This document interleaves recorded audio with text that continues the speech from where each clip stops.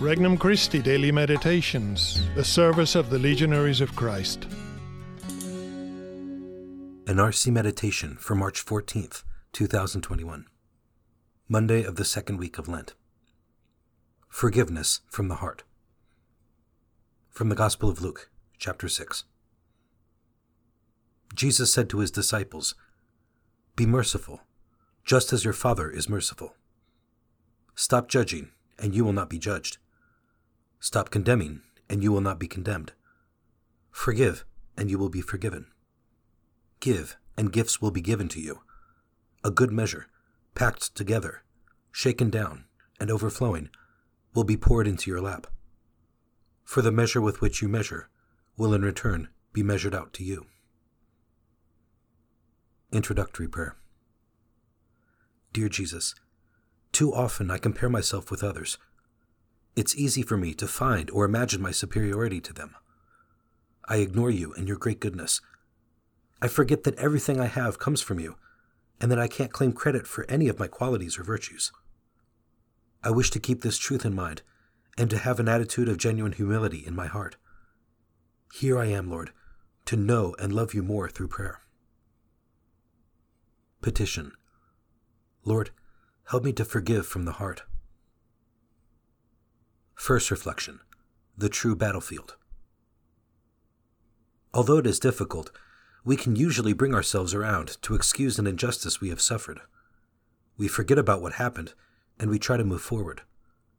However, it is more difficult for us to forgive when we look into our offender's heart and refuse to turn a blind eye to the goodness that is there. Our hearts are a battleground for good and evil, and to forgive is to be willing to help both the offender and ourselves overcome the logic of evil. It is to wager on the side of good, and to trust that goodness is ultimately more attractive to the human heart than the idol of evil. Christ always looked into the heart and wagered on the side of good. Second reflection, turning the other cheek. For if you love those who love you, what credit is that to you? Even sinners love those who love them. Christian forgiveness involves waiving our claim to damages. It means turning the other cheek. It means giving up our cloak as well.